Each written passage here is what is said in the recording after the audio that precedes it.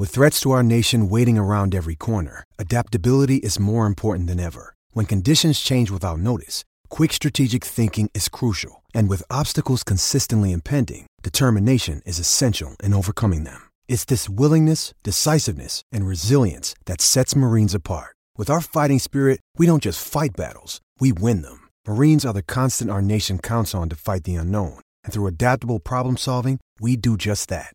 Learn more at marines.com. Welcome to the Field Goals Podcast. I'm Brandon Schultz, and our Seattle Seahawks have moved to 6-2 with a 27-20 win over the Atlanta Falcons. And joining me to talk about the win, Kenneth Arthur, editor of fieldgoals.com. Kenneth, how you doing? I'm good, man. How are you? I am well.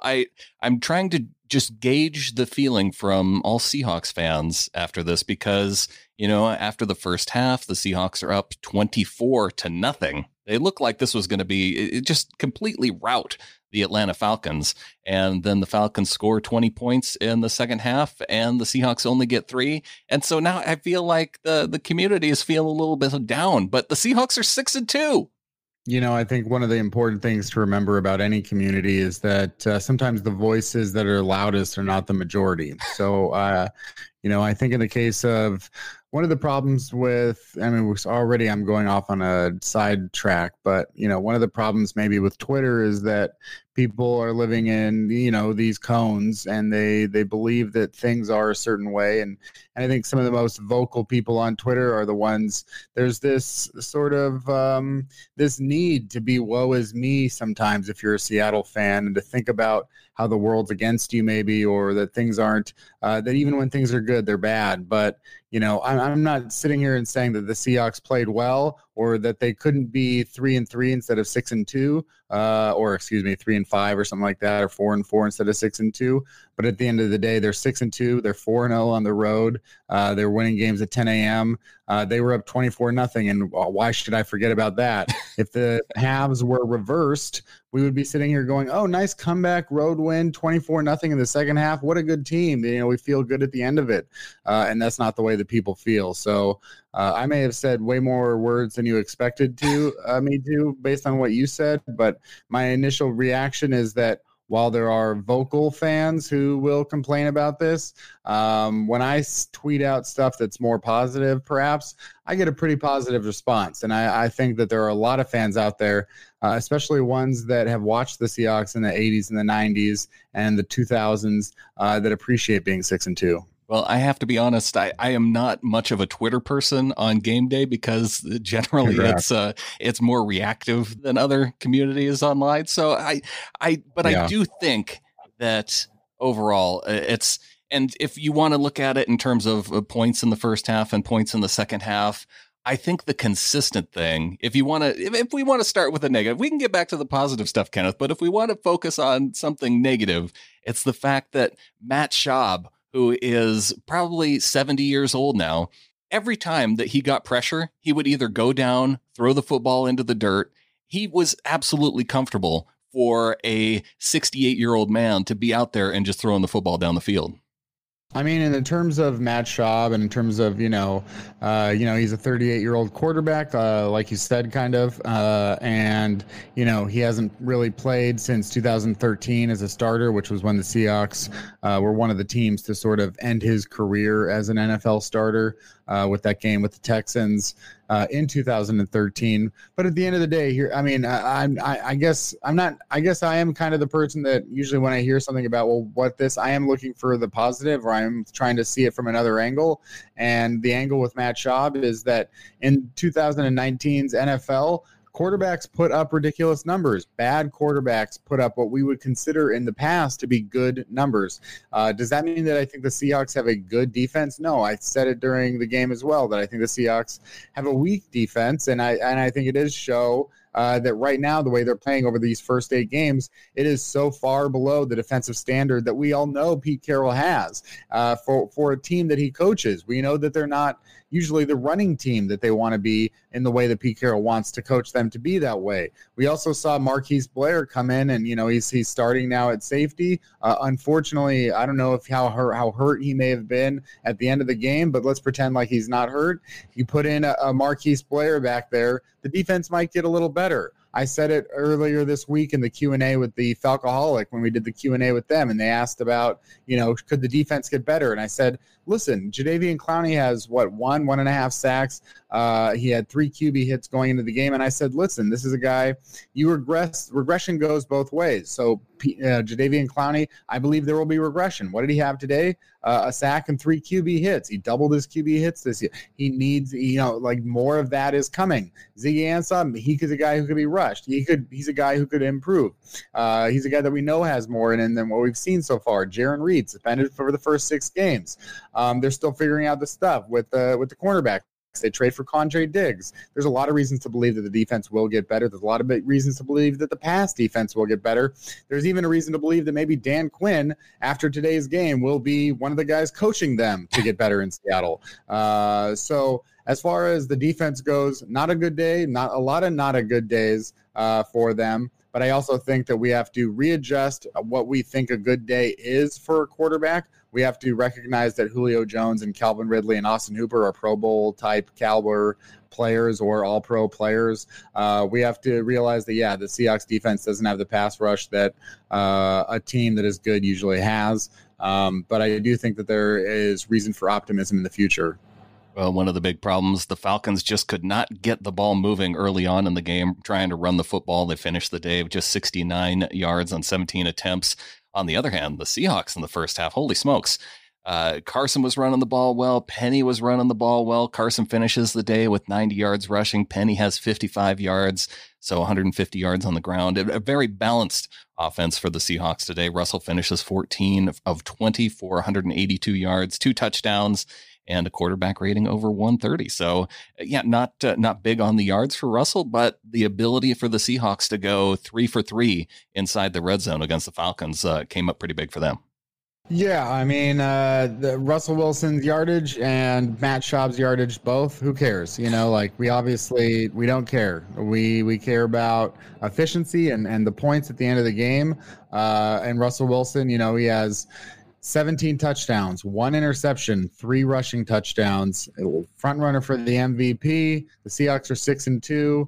Their point differential, it may not be great, but I think while we would like to see teams that have blowout victories, because we know the Seahawks have been in that position before at the end of seasons 2012, 2013, 2014, 2015, where they would have those blowouts. But remember, they only won 1 Super Bowl during those years where they were putting up huge point differentials. And meanwhile, Eli Manning has 2 Super Bowl rings. So if the objective is simply Super Bowls, because that's what I see people judge them on, that's what I see people get there because they're upset that Pete Carroll hasn't won a Super Bowl since 2013 or, hasn't been back since 2014. And they feel like Russell Wilson's career is being wasted in the prime and all that kind of stuff. Wasted at 6-2 as front runner for the MVP. Can you believe that? 4-0 on the road. Okay. And he's doing it without a great offensive line, with maybe one of the worst offensive lines even again here in the NFL. He's doing that with Doug Baldwin retiring. He's doing that today without Will Disley again. So, he's playing with rookie DK Metcalf. He gets him 2 touchdowns. He's playing with Tyler Lockett, 100 yards in the air for Tyler Lockett. And, it's his first year as a number 1 target. 6 of 6 targets to Tyler Lockett today. It's a very...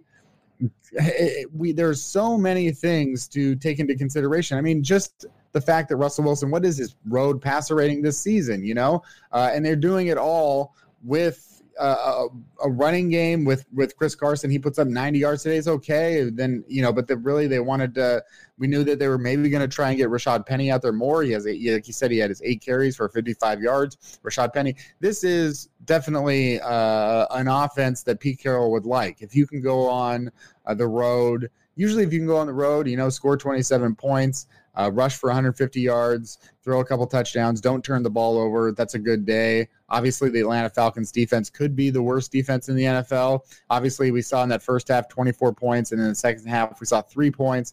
Overall, there are ways to be like, oh, it'd be nice maybe to be a 35-point team. But at the end of the day, I know that just like people care about Super Bowls, they also care about wins. And if it's a point differential of 1 point or 100 points, if you get the win, then you have an opportunity. And that is the best thing right now. The Seahawks are 6-2.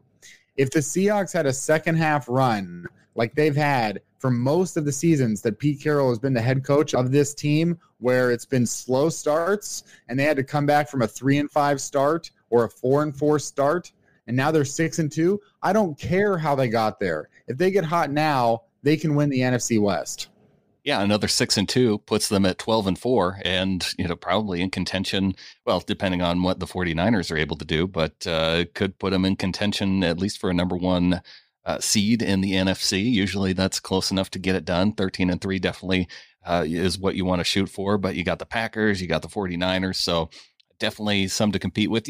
I'm looking at the stats here too, Kenneth, and I see 6 of 6 for 100 yards to Tyler Lockett, but I know Lockett had one just go off his fingertips that Russell Wilson found him just wide open. So I'm not sure. Oh, was that? Oh, maybe that was a penalty. So that didn't even count. Okay, good.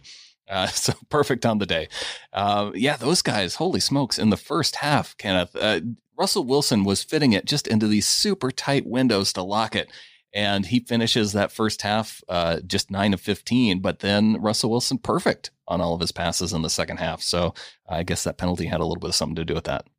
Yeah, and you talked about the 49ers in the NFC West, and obviously it's the best division in football. The Cardinals, they got blown out a little bit today, but they played well for some of that game, and they're the last place team, and they're just under 500. And if you look at the 49ers, as we speak, they're playing against the Panthers, but you really look at the 49ers schedule, I think the Seahawks, in my estimation, may have an easier schedule down the road than the 49ers do. Let's see if they can beat the Panthers today. Then they face the Seahawks in a couple weeks, obviously before the Seahawks go into their bye week. Then they got the Packers at Baltimore, at New Orleans, and then a home game against the Rams in week 16, and then at Seattle in week 17.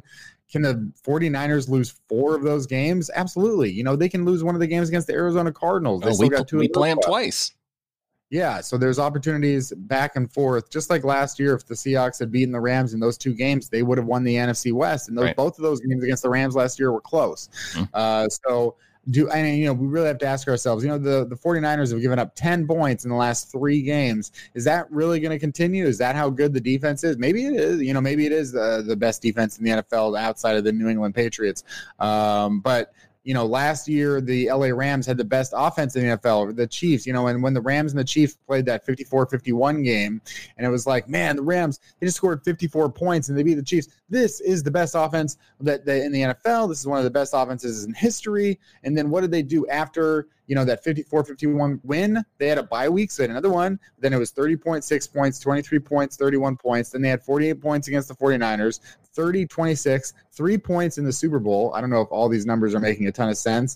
But then it's just they can be a good offense. But at this point right now, since that 54-51 Chiefs game, they're an average offense. They're a little bit above average of an offense. This year, they're 6th in scoring, but they're 17th in net yards per attempt, 19th in yards per carry. They're not the same, without a Todd Gurley being, the Todd Gurley that they had seen in those previous points. Jared Goff is not that great of a quarterback. And all of these things can happen to me with Jimmy Garoppolo. All these things can happen, in my estimation, with, and Jimmy Garoppolo is not playing phenomenal. And the defense, too. It's just like, you're going to look good for a while, but, then you can also look bad for a while. And when it comes to those games where if it's going to be for the division, if the Seahawks versus the 49ers, you don't even have to look bad for a while. You just need to lose a game. And so I think the Seahawks are perfectly capable of beating the 49ers, beating a lot of teams. But most of all, if they can get into the bye week at 7-3, great. Then they just have 6 more games left. And even if they split the rest of their games, it's still a 10-win team. All right, Kenneth, well, let's take a quick break. We'll come back, and I want to bring up a stat that the Seahawks have built upon in this game today. It's a pretty incredible one, so stick around. We'll come right back and talk about it.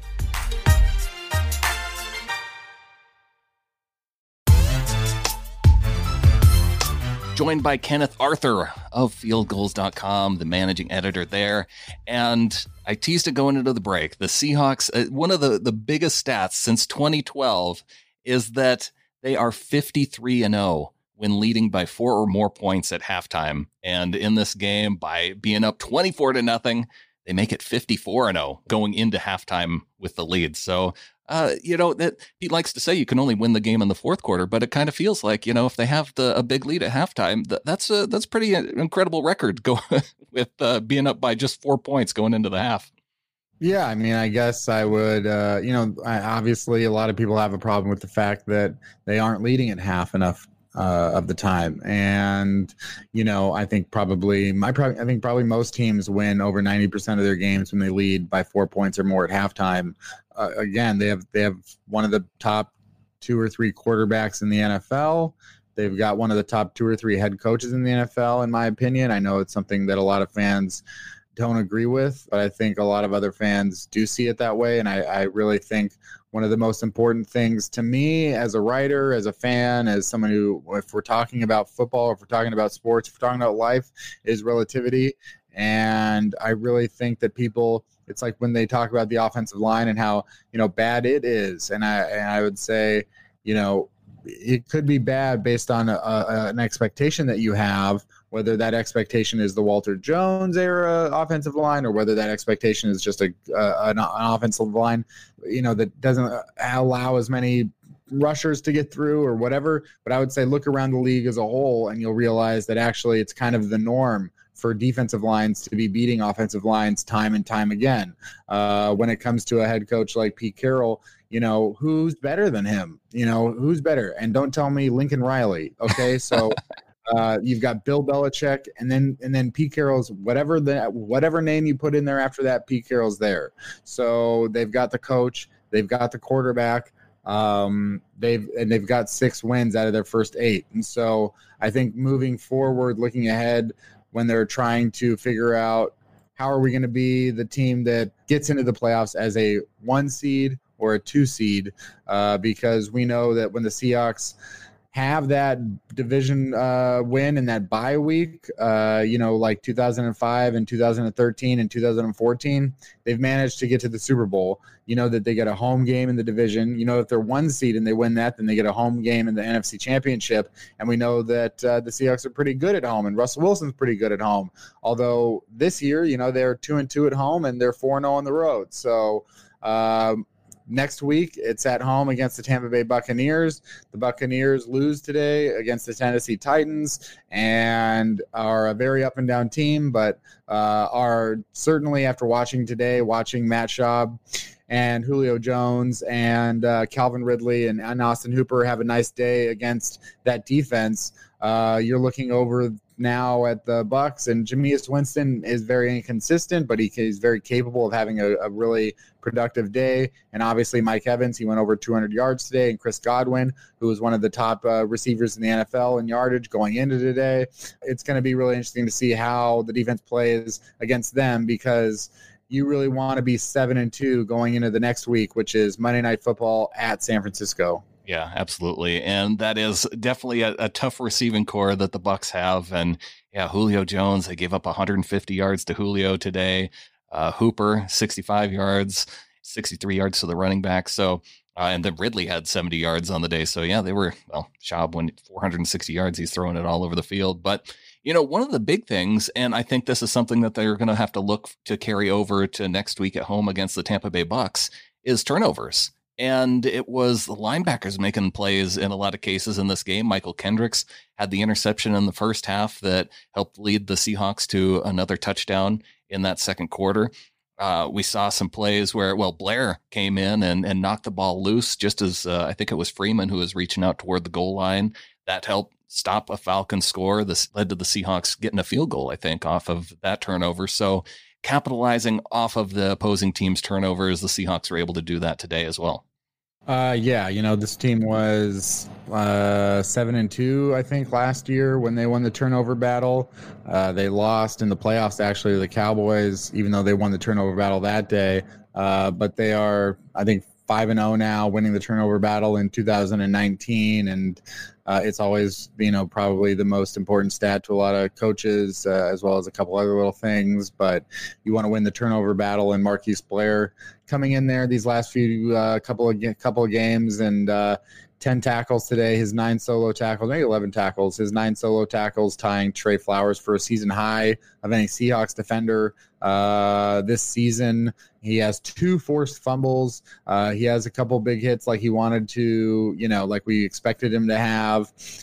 He's a good player so far. And I think that there's just this mentality with some people where they've got to find a reason to be angry about anything. And Marquise Blair has a good day. And rather than say, Marquise Blair has a good day. And again, you can't really say that he had a great day, because you can't really say that any Seahawks defender should say that they had a great day when you do give up so many. I mean, this game was 24-0 at a half, but as soon as they go into that second half thing where they've got a lead and it's just like bang, bang, bang, bang, everything that's being thrown is being caught, and everything that's being caught is going for a first down. And they get lucky because of Marquise Blair forcing it. Imagine if Marquise Blair didn't force that turnover near the goal line, and this is a 7-point victory for Seattle right now. Maybe it's not that. It's really good to have someone out there like a Blair, because they drafted Tedrick Thompson with all those interceptions at Colorado with a mind to have a ball hawk back there. One of the things about the Legion of Boom that I remember was how many of those interceptions were not like Richard Sherman just getting at the ball and picking it off like he did do against Matt Schaub in the fourth quarter of that Texans game, right, where it was just like, oh yeah, pick off. No, a lot of those were like 2 guys around the ball, snap it, like get it in the air, be disruptive, be around the ball, figure it out, dive around, and that's how you get the tip against the 49ers in the NFC Championship game. These are guys working together in tandem, moving the ball around, and like that's where you think that a Marquise Blair in 2020 and 2021 maybe as a safety can be one of those guys that is disruptive, forces turnovers, and hopefully works alongside Bradley McDougald, Trey Flowers, and Shaquille Griffin and Condre Diggs and all these guys to hopefully be more of a turnover forcing team. We know that the Patriots are forcing a ton of them. We know that the Seahawks up until last week against the Ravens had forced at least 1 turnover in every game. And we're really good at protecting the football from Russell Wilson's throwing standpoint, but need to figure out the fumble situation maybe a little bit. But at the end of the day, pretty good for them to continue to be a team that protects the football. And I think forcing turnovers is there's some strategy there. There's some skill there. But overall, just like with wins, man, it's just we have to account for a little bit of luck, and we can't say that just because a team got lucky that they don't deserve to win. Every team gets lucky. Even if you're talking about they get lucky in the draft, even if you talk about like they get lucky in free agency, even if you talk about they get lucky because their big division rival, their quarterback goes down for the season. Even if you whatever it is, no team gets anywhere without a little bit of luck. And if you're going to win the Super Bowl, if you're going to outlast 31 other teams, if you're going to go into the playoffs and win 3-4 games in a row, maybe some on the road, you just have to get lucky. If you're the New Orleans Saints versus the Rams in the NFC Championship game last year, you have to get lucky with a penalty. If you're the Chiefs versus the Patriots in the AFC Championship game, I don't remember all the details of that game, but I'm sure at some point, the Patriots had to get lucky. It was like, oh yeah, the Julian Edelman thing with the ball. It's just like D Ford being offside. Yeah, it's all luck. So it's not all luck, but there's a factor of luck. Yeah. You know what? If the Seahawks lucked their way into a 6-2 record instead of a 4-4 record, I don't give a F. It's fine. That's good. That's what happens. There are many times in the last 3 seasons the Seahawks did not get lucky. So I'm not going to complain about being 6-2. Oh, and I'm not going to complain about this game either. I look at the fact that, yeah, I guess you could say that there were some lucky moments in a game like this, but there are also moments where, you said that there's not anybody that you can really point to and say they had a great game on defense. Shaquille Griffin played a hell of a game with 2 passes defensed, and I didn't feel like anything really went deep on him. Bobby Wagner, he had a sack in this game. He broke up the 2-point conversion. If Bobby Wagner doesn't break up that 2-point conversion and the Falcons get within 8 points instead of being down 10 points, that could have had a huge impact on the game. And Bobby was there to make a play like that. That wasn't luck. He was there to make the play. A lot of winning is not luck. It's skill or putting people in the right places. But the margin of difference, the margin of error between a first place team and a third place team, or a 6-2 team and a 4-4 team, or even a 13-3 team and a 9-7 team, or an 8-8 team sometimes, is 6 or 7 plays. So it's a monumental factor of luck to me in sports, in gambling, in choosing a hire at your company, anything. The Seahawks got lucky that Russell Wilson was available at pick 75. So that overall, because John Elway had a checkbox for height and apparently didn't. He liked Brock Osweiler's height that much better. Yeah, and there's so many things to account for. So I just think overall, the Seahawks got lucky that the Falcons turned out to be a crappy team this year instead of a good one. Right. Nobody really guessed that they would be 1-7 at this point, and that Dan Quinn is just all but fired. So it's a little bit lucky that they got there. So it turned out not to be that lucky to face Matt Schaub instead of Matt Ryan. I don't know how much better of a game Matt Ryan could have had than what Matt Schaub had today. Right. Although, they only punched it in one time through the air, 1 interception, 1 touchdown.